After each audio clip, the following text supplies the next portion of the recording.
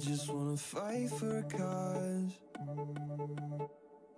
If I get to know my purpose, I don't know if I'll like it or not. God, I know that you're the answer. When I'm searching my mind, I forgot. When I'm walking through the fire, I just look toward the light when it's hot. Yeah, you say your plans for me, turn my mess to a melody. You got good plans for me. I know what my stance will be. I got strength as you stand for me. Yeah, you got good plans for me.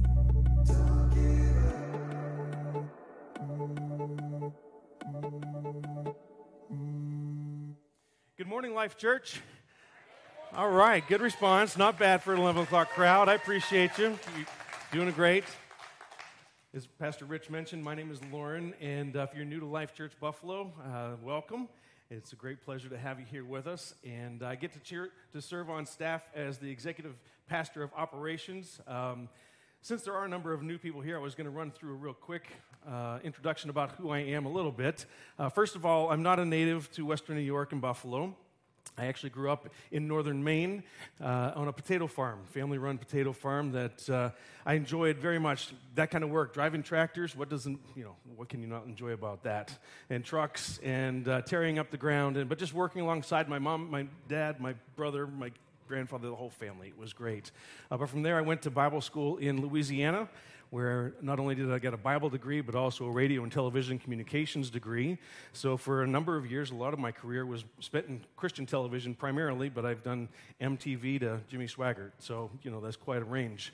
But, more importantly than any of that is my God who saved me and brought me to this place. I mean, that's my pride and joy, my Father, who has made it possible for me to be in relationship with Him. And right below that is my 32 years of marriage to Janie. So I'm grateful to be her husband, the father of 3 wonderful daughters, and 2 great son-in-laws and a couple of grandchildren. So, man, I look out here. You have accepted me into Buffalo over the last 20 years. I'm a blessed man. This community of people and my family, I just feel blessed. So thank you for being here today. And as Pastor Rich mentioned, we are in the middle of a series that's called Bury Your Ordinary. And this is week number 6. Now, the first week, Pastor Pete launched it off by helping us to recover our passion for Christ. In weeks number 2, 3, and 4, we centered on how do we develop habits that will help us to center on Christ. And then last week, Pastor Pete started the first of the 2 guardrail habits that we're talking about. Last week was the guardrail of righteousness and living free from sexual brokenness. So all of you who weren't here last week and you're like, man, I missed the preaching about sex. Well, look, you can go to our website. You can go to our app, Life Church Buffalo app, and any of those sermons that you didn't hear, I want to encourage you, please go and take a listen.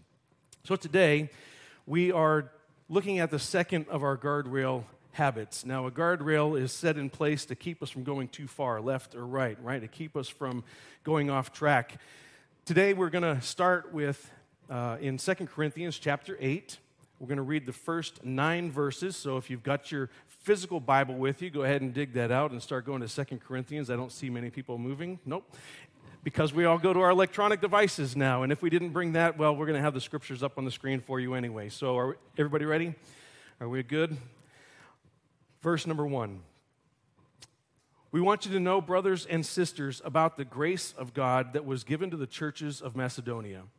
During a severe trial brought about by affliction, their abundant joy and their extreme poverty overflowed in a wealth of generosity on their part. I can testify that according to their ability and even beyond their ability, of their own accord, they begged us earnestly for the privilege of sharing in the ministry to the saints, and not just as we had hoped for. Instead, they gave themselves first to the Lord and then to us by God's will. So we urge Titus that just as he had begun, so he should also complete among you this act of grace. Now, as you excel in everything, in faith, speech, knowledge, and in all diligence, and in your love for us, excel also in this act of grace. I'm not saying this is a command. Rather, by means of the diligence of others, I'm testing the genuineness of your love. For you know that the grace of our Lord Jesus Christ, though he was rich, for your sakes he became poor, so that by his poverty you might become rich. So if you're jotting down some notes, or if you want to know what the title of today's message is, it's Resources, a Lifestyle of Generosity. And we're focusing on living generously. And that only happens through the transformation of our hearts as it relates to the promise of this rich life that Christ has promised us. I want to ask you, are you rich? Are you rich? Would you consider yourself rich? And the way that you answer that is greatly determined by your definition of rich. You know, many of us are familiar with the names of the titans of industry that started their wealth in the 1800s. Names like Carnegie and Rockefeller, Vanderbilt, all making their fortunes on the steel and oil and railroad industries of the early 1800s. Today, we'd be more familiar with names like Bezos and Musk, and Gates, and Buffett. There are various levels of wealth, right? Maybe when I talked about rich people, you started to think of other people. Somebody like an athlete or the owner of a professional team, maybe actors and musicians, anyone that Robin Leach might have interviewed on Lifestyles of the Rich and Famous. And we look at those people that have all this money, and sometimes I think we very easily we slap the label of greedy on these people. It's probably due in no small part to our own envy. You know, we just look at them and we wonder, is their contribution to society really, does it justify the amount of money that they make? So we're really showing our own jealousy, but we call them greedy. And it's interesting that in our culture, we think of big business and the super wealthy as saying, like, yeah, they must be greedy. But does wealth really equate to greed? I want to ask you an honest question. I don't want anybody to say anything. Don't poke anybody. Don't raise your hand. But do you deal with greed? I think it's a question that most of us, we don't really consider. We don't really ask ourselves. It's interesting to me. I've been in the church for about as long as I can remember. And I've been a part of a good number of small groups, a lot of accountability with other men. As a pastor, I've been in counseling the last 12 years. I've been in counseling, but I've been in counseling sessions also. You'll get it. But in all that time, you know, we've walked through some very difficult topics. We have people who have confessed, you know, to having adultery, to being addicted to drugs and alcohol, to being angry, to being unforgiving, any number of things. But I don't remember that there was any one time where somebody came to me or that I actually went to them and said, you know, would you pray with me? I'm struggling with greed. What is greed? Greed is the unrelenting desire for what? Fill in the blank. The unrelenting desire for more of something. It can be more money for sure. It might also be more power, more prestige, more toys, more comfort. I want more flexibility. I want more control in my life. And in general, we're talking about resources. So we're talking about money. And I know that can make you uncomfortable, especially, man, if you're a visitor today for the first time and we're talking about money, I'm sorry.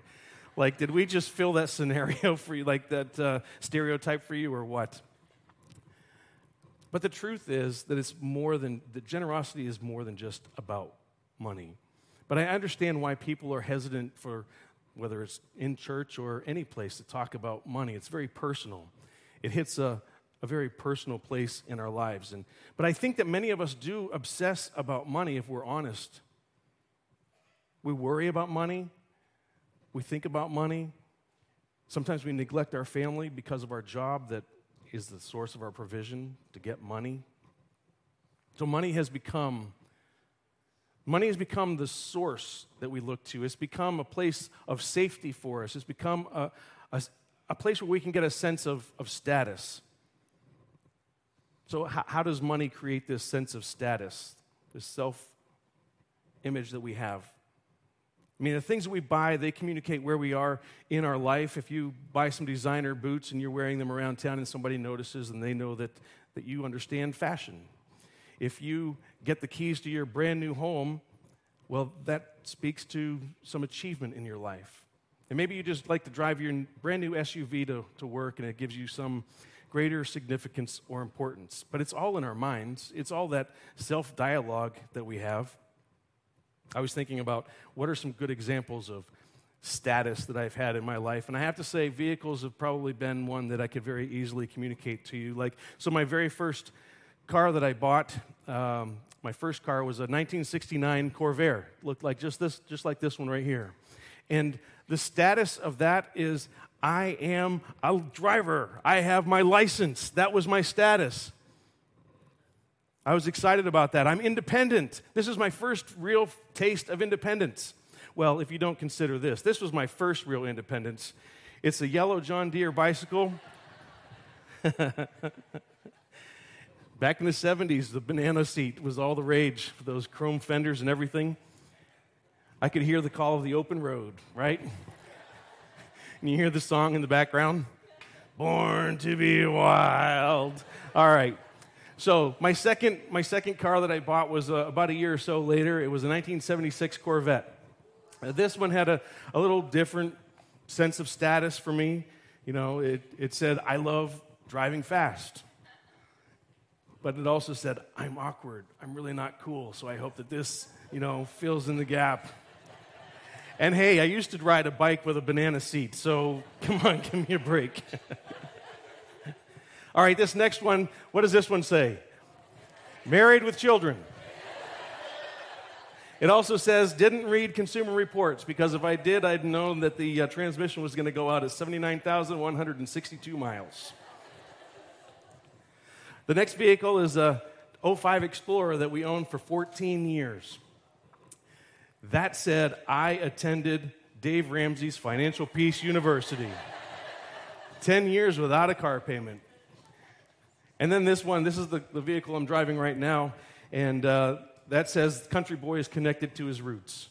But it actually says, and he found a killer lease deal for under $300 a month. Otherwise, he wouldn't have had it. But all this status, as I said, it's really just based on our own internal monologue that we have. Nobody really cares, much less will even remember what kind of vehicle I drive.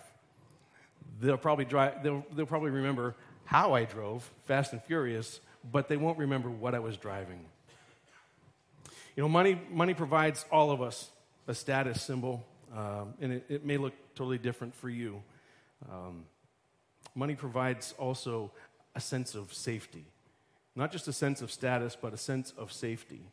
And when you're looking at your bank account and you've got the long list of bills that are prepared to be paid, but then you look at that total and you compare the balance of your checking account, how many times do you start to sit back and just try to catch your breath? And your face might even flush. And I could be funny, but this could be a very real feeling and sensation that you get, right? Your heart starts to palpitate because things just don't add up. And I'm not sure how this is going to work.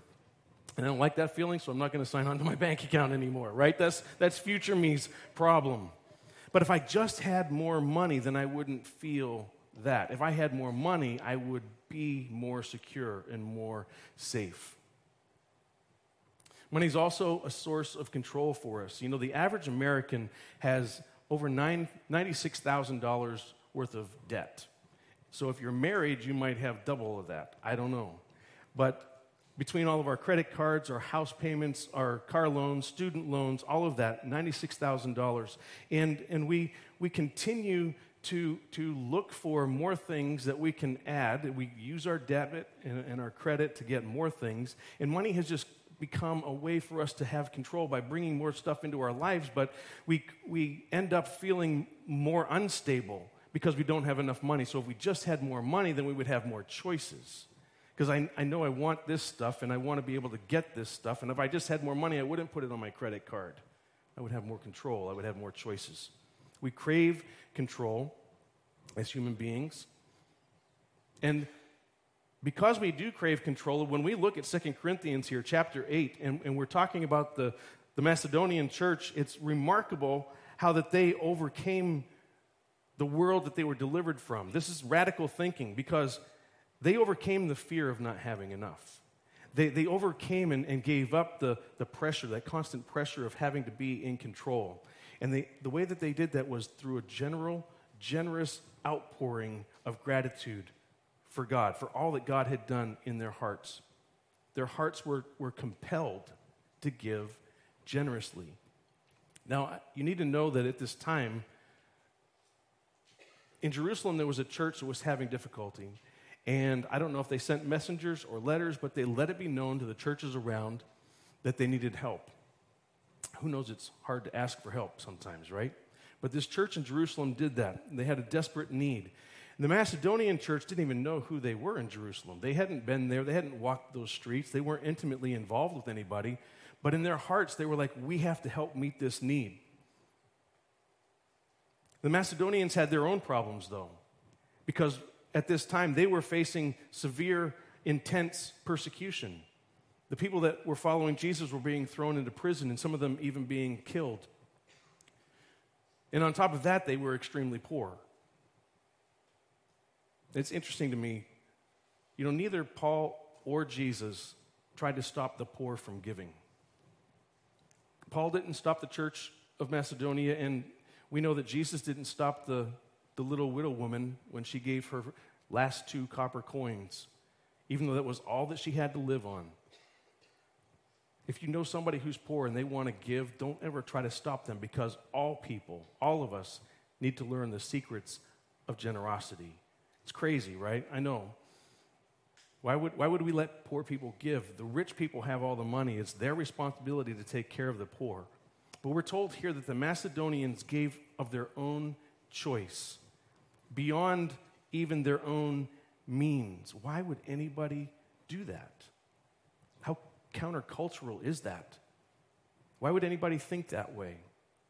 Well, we're given a glimpse into their perspective when we look at verse 9. He says, "For you know that the grace of our Lord Jesus Christ, that though he was rich, yet for your sake he became poor, so that by his poverty you could become rich." See, they understood that this text is not talking about a fully funded 401k or an investment portfolio. They didn't expect to inherit money or hit the lottery. They saw Jesus as everything. They knew that he had everything as God incarnate in heaven, the creator of the universe, the creator of the cosmos, of heaven and earth. He had everything. In our human minds, to want something, if Jesus were to ever want something, would instantly be there, just with a thought. But he gave all of that up and became human and became poor. And Pastor Kendrick made an observation that I wanted to share with you about the level of poverty that Jesus lived in. By any definition whatsoever, Christ lived below the poverty line. He came into the world, and we all know that his mother wasn't able to get a room in the inn, and so she went to a stable. They had to borrow a feeding trough. They had to borrow a manger in order for the Son of God to be born. We're told that as an adult, he had no place to lay his head. He didn't have a home. He had to borrow lodging from his friends. When there were 5,000 people sitting around listening to his teaching and they became hungry, he didn't have food to give them, so he had to borrow a young boy's lunch that he blessed and multiplied miraculously to feed those people. He had a message he was sharing on money. He didn't even have a coin to show the people as an example. He had to borrow that coin from somebody who was in the audience. When the King of Kings was making his triumphal entry into Jerusalem, he had to borrow somebody else's donkey. And when he was in the upper room, that room wasn't something that was his. He had to borrow that as well to meet with his disciples and to tell them, I am the bread, I am the wine. And upon his crucifixion, when he passed away, when he died, he didn't have a tomb. He had to borrow that too. Jesus lived a life of poverty. And he took on the most profound, the deepest level of poverty while he was on the cross. See, he took on the weight of all of our sin. He cried out, my God, why have you forsaken me?" And in that instance, there was this great exchange that happened, because Jesus took on he took on all of our broken and sinful state before God. And in return, what we received was his position with the Father. He had borrowed everything throughout his life so that we could own everything that he had. Now, in this life, Christians are not all going to be millionaires. Christianity is not a guarantee that life is going to be easy for everybody. We're all going to be financially rich. When Paul says that you will become rich, he's not talking about physical wealth. He's talking about wealth that lasts forever. Jesus gave us access to God. That is our riches. Christianity is not about a list of sacrifices and requirements so that we can earn some position with God. Jesus gives us that access. If you think that there's something you can do to better your position with God, then that's a false understanding. That's a broken religion. Christianity isn't a list of requirements to earn salvation. It's a life-altering truth that God has given all of us eternal riches. He has made right what is so completely wrong in this world. He revealed the brokenness of our humanity. And he removed our sins. He removed the guilt and the shame. And he gave us this brand new heart, a new heart that has completely new desires that are in line with him. So that when we believe in his love for us and we receive this life-changing transformation, we're able to do his will. It's this transformed heart that creates in me now a desire, and all of us to have a desire to be faithful to our spouses. It's this changed heart that gives us the desire to be loving to our enemies. And it's from this same changed heart, this transformation brings us to a place of living generously. See, we've probably been living with a mentality of scarcity. That's the natural mentality when it comes to our resources. The natural mind wants to operate from a place of scarcity where we have to hold on to and cling to all of our wealth. I have to control all of my resources. I have to be the one in charge. But the gospel breaks us from the power of this scarcity thinking. And he provides us with an abundance mentality. What is the difference between scarcity thinking and abundance thinking? Well, if you look at it, scarcity says, what about me? I see him getting his over there. Where am I going to get mine? What about me? Abundance says, God cares for me, so I don't have to be concerned.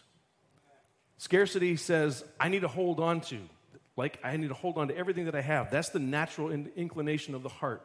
But abundance says that God will provide. You see the difference? Scarcity says, I'm afraid that I won't have enough. Abundance says, I'm at peace. God knows what I need. Scarcity says, if I give, then I'm going to have less. That sounds natural.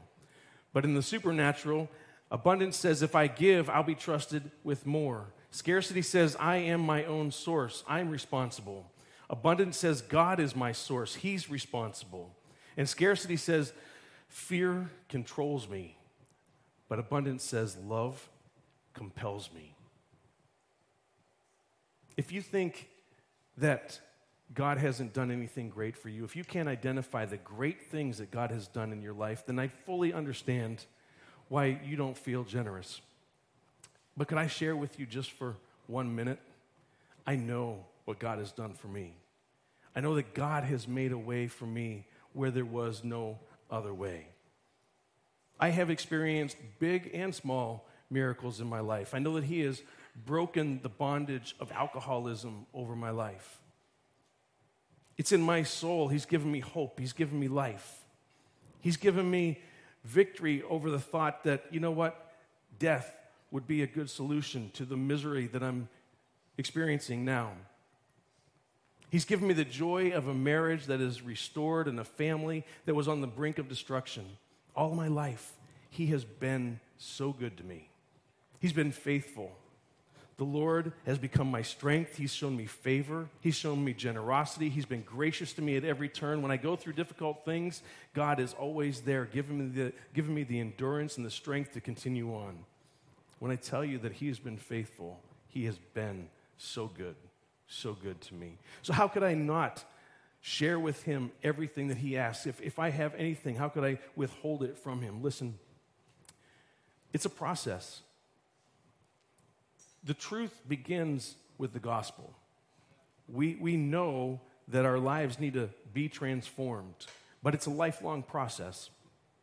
When we say yes to Jesus and we surrender control, we surrender it as we understand it. It's a limited understanding. So we submit and surrender control of our lives as we understand. And we walk in that understanding for a while until, guess what? He reveals something more to us. And then we're able to surrender a little bit more. And truthfully, of all the things that we have to give up and give over, probably control of our money, control of our resources is one of the most difficult. It's definitely not the first thing that most of us surrender to God. And I think we have that in common with the Corinthians. If we look back, Paul says, you excel in everything, in faith, speech, knowledge, and in all diligence, and in your love for us. Excel also in this act of grace. I'm not saying this as a command. Rather, by means of the diligence of others, I'm testing the genuineness of your love. So the Corinthians were really growing in all kinds of great things. We've been talking about habits, and it looks like the Corinthians had a few of them figured out. They developed habits 1 and 2. They were spending time with God. They were sharing their faith. And now Paul was saying to them, but here's another area for you to grow in. This is one that you've been a bit hesitant in. And he says the evidence of genuine love is in a generous life. He says you may say that you love, you might even think that you love. Maybe you talk a big game about love, but unless you're generous, your love is not spiritually mature. Honestly, when we talk about generosity, I think of this church body. I look out and I'm so grateful for all that God is doing in and through this church. In 2019, we launched the Legacy Campaign. And the reason we did that was to make space for anybody who's here in the last 2 years. We made space for you. That was the purpose. We had no idea that COVID was around the corner, and we didn't know all the craziness that was on the horizon. All we knew is that we had to say yes. We had committed as a church body to make more room for more people. The reason was so much bigger than any of us. It was bigger than personal ambitions. It was just to say yes to what God had called us to because of what he'd been doing in our lives. And if you've been a part of Life Church for any length of time, I hope that you know that leaders around here go first. When we talk about being generous, our pastors and our staff, our leadership council, we love to give. Our hearts are in this place. We give generously but humbly, without agenda. We just want to serve God, and we want to see people come to know Jesus and follow him step by step. And the amazing thing is that God uses all of us people. We're just normal, regular people with normal, regular incomes. And he uses our generosity to change people's lives. We create spaces like this because people donate. We create opportunities for people to serve, and people come face to face with Jesus. But what's happening also throughout that experience is that we're changing. We're being changed. God is at work changing us as we continue to surrender and give over our resources to him. We're becoming a little bit more like those Macedonian Christians and a little bit less like the world that's around us. Learning that what we believe about grace really does change the way we look at everything. And transformation is the key. If you want to live a life with a heart that's fully alive, we have to be transformed. And it's not about behavior modification. It's about a completely renewed heart. There are 3 principles about generosity that I wanted to introduce you to. One of them is called the first principle, the priority of giving. Priority giving says that I'm going to give of my resources back to God first. Now, that's very difficult to do because when we get a paycheck, the government has already taken their part out, right? So right after that, though, in that line item budget that I know all of us have, Some of us do. Right there, first thing, give to God. Give to God's work. We predetermine, and then all of our needs after that come afterwards. I think most of us probably say, well, no, the first thing is, here's my mortgage, here's my car payment, groceries, utilities, and then this is what I have left to decide, am I going to eat out? Am I going to give to God? Right? So from here, I'm going to give. But to be real with you, God has to be first. He's God. God can't be in any other place. He is the preeminent God. We can't see him in second or third, and surely not last on the list.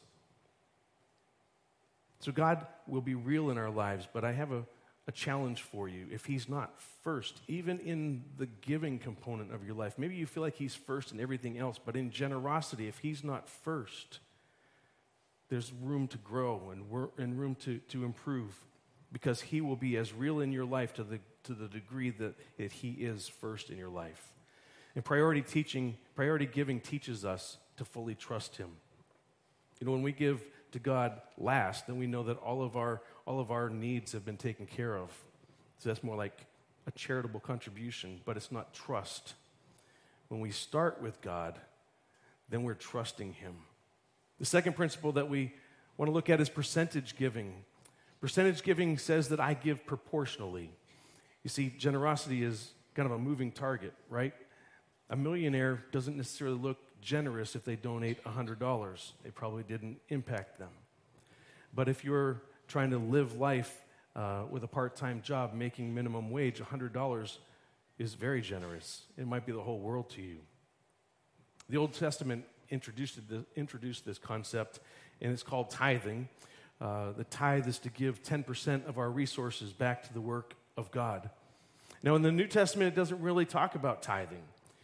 So take from that what you will. But I would challenge you that I doubt very seriously that the New Testament church would expect to give less than the Old Testament version of generosity. When Jesus was here, he was approached by a rich man who came up to him, and he says, as he was setting out on a journey, a man ran up to him, knelt down before him, and asked him, "Good teacher, what must I do to inherit eternal life?" "Why do you call me good?" Jesus asked him. "No one is good except God alone. You know the commandments: do not murder, do not commit adultery, do not steal, do not bear false witness, do not defraud, honor your father and your mother." He said to him, "Teacher, I have kept all these from my youth." And looking at him, Jesus loved him and said to him, "You lack one thing. Go, sell all that you have and give to the poor, and you will have treasure in heaven. Then come, follow me." But he was dismayed by this demand, and he went away grieving because he had so many possessions. See, Jesus challenged the rich young ruler to sell everything that he had and to give it away to the poor. But that wasn't Jesus' command for everybody who followed him. It was just that Jesus loved him so much, and he wanted to free this young man's heart up from the entrapment of trusting in things. You know, I really believe in the tithe. I think that the tithe is a great place to start. But I want to tell you that God is not looking for your 10% of your income. He's looking for 100% of your heart. You know, it's that he's after. He wants all of us. He wants us to trust him with our whole heart. And, you know, trusting him with that first portion of our resources, it is evidence that we can trust him with everything. So start there. And here's the third principle, progressive giving. Progressive giving says that I expand my giving over time, just as God has called us to grow in faith, to grow in love, to grow in obedience, to grow in our generosity. So we're not going to simply land with priority giving, we're not going to land with percentage giving, but also progressive giving. You know, opportunities come all the time where we see people in need. We understand about relief efforts that happen, and we want to give to those things. We see that people are needing food or needing clothing. The offerings that we can give above and beyond the tithe are this progressive giving component of generosity. This is how we set up a guardrail to protect us from greed, to firmly believe the truth that that God is my source. It's not my job. It's not my efforts. It's not money. How can we experience his provision and peace and life? Well, here's a habit that will help us. The habit of resources. To structure our life around priority, percentage, and progressive giving. God's purpose in calling us into generosity, really, it goes so far beyond buildings or building the church. Learning to be generous teaches our hearts that God's not a taker.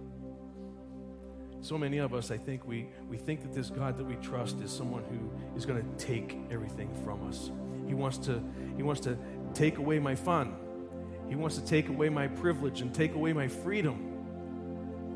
But the truth is that as we trust him with our resources, we discover that God is absolutely, perfectly, and completely a giver. He gives to us freely all that we have need of. He holds nothing back from us, and he owns everything. All that he has is ours. And he calls us to live generously, live generous lives, so that through our generosity, we're actually becoming more like him. When I trust him, when I let go, then he transforms my heart. And in becoming more like him, I can discover this fullness of joy that's been so elusive. For somebody here today, you're probably thinking, maybe many of you, like, this is crazy. Why would you even talk about money in the first place? But then none of this makes sense, this generosity. You might be skeptical, and I can understand that. It's very natural feelings to have. I think we've all felt them before. But at the same time, God is calling every one of us, calling us higher, calling us to a higher way of living. You know, if we look back at the story of the rich young ruler, I don't want you to miss this part. Jesus, and this is overlooked a lot of times. Looking at him, Jesus loved him. See, we wonder, like, was Jesus disappointed? Was he angry? But before this young man obeyed or disobeyed, before he even had the opportunity to trust, Jesus already loved him. And you need to know that that kind of love transcends reason, and it never wavers. It's never taken back. It's a constant. A critical question for you to answer for yourself is, what is God's posture towards me? How does Jesus look at me? And based on this, I can tell you that the truth is that God's posture towards you is that he loves you. And when you know that, it changes everything. Because then, anything that he asks you to do, you know it's for his glory, but it's also for your good. All of his commands, all of them, are for your benefit and for your blessing. In the last 2 weeks, we've covered some difficult topics. Sex and money.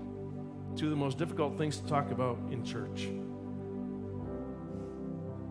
But these are guardrail habits, and they cause us to have to consider God's thinking as opposed to my way of thinking. And I want to invite you to just take a second. What is it that God has in mind for you? I want to invite you to even ask the Holy Spirit to just communicate to you personally. Have you been living a life of scarcity? Are you clinging to control? Are you afraid of your resources or lack thereof? You don't have to live that way. You don't have to live that way anymore, because the Bible says that the one who provides seed to the sower and bread for food will also provide and multiply your seed and increase your harvest of your righteousness. You will be enriched in every way for all generosity, which produces thanksgiving to God through us. Nothing will probably test your heart like surrendering control of your money. So, what is your next step in trusting God? Is it priority giving or percentage giving, progressive giving? What is your next step? Because all of us have a next step to take. And I want to encourage you, as you're considering this, give in a way that would force your heart to fully rely on God as your provider. How much would you have to give to detach your heart from trusting the things that you have and to place your heart fully in God's hands, to trust him Trust him and let him speak to you today. Maybe you're here and you'd say, look, I've been tithing. I tithe, and you know what? It was a stretch at first, but God was faithful, and it's easy now. I came through it. It's not a challenge at all, and I'm kind of on autopilot.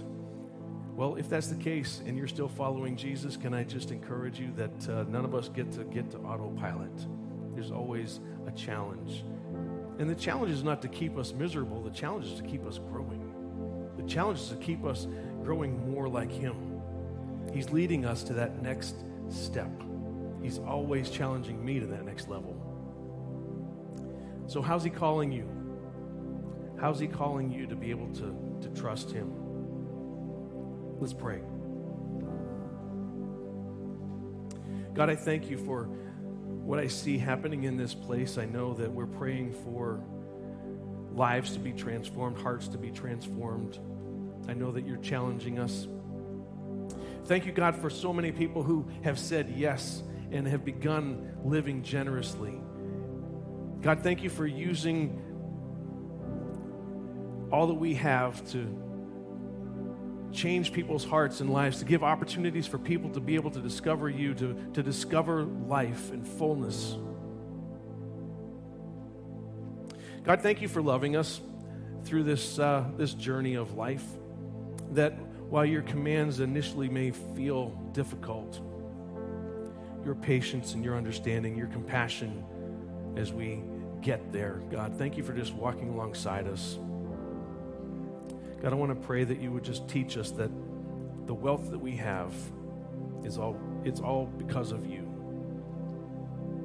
And ultimately, the cross is our greatest wealth, providing us that connection with you, Lord. Let us be rich in relationship with you, Father God. You are everything. You're everything that we need. God, so we step out, we open our hands, we say, please use us. God, and I know that as we open our hands, Lord, you're going to open up our lives. Make us new in you, we pray in Jesus' name. Amen. Thank you all for being here. As the dream team makes their way to the back, they all have their tasks to do. If you've been here for a little bit and you haven't found a place to plug in and you want to serve, make sure you stop out at our Next Steps table. Thank you for being here. Please make sure that you come back for next week's. We have the 7th in this series, and we're still continuing to discover how we can live healthy lives by putting together great habits. So bless you and have a great week.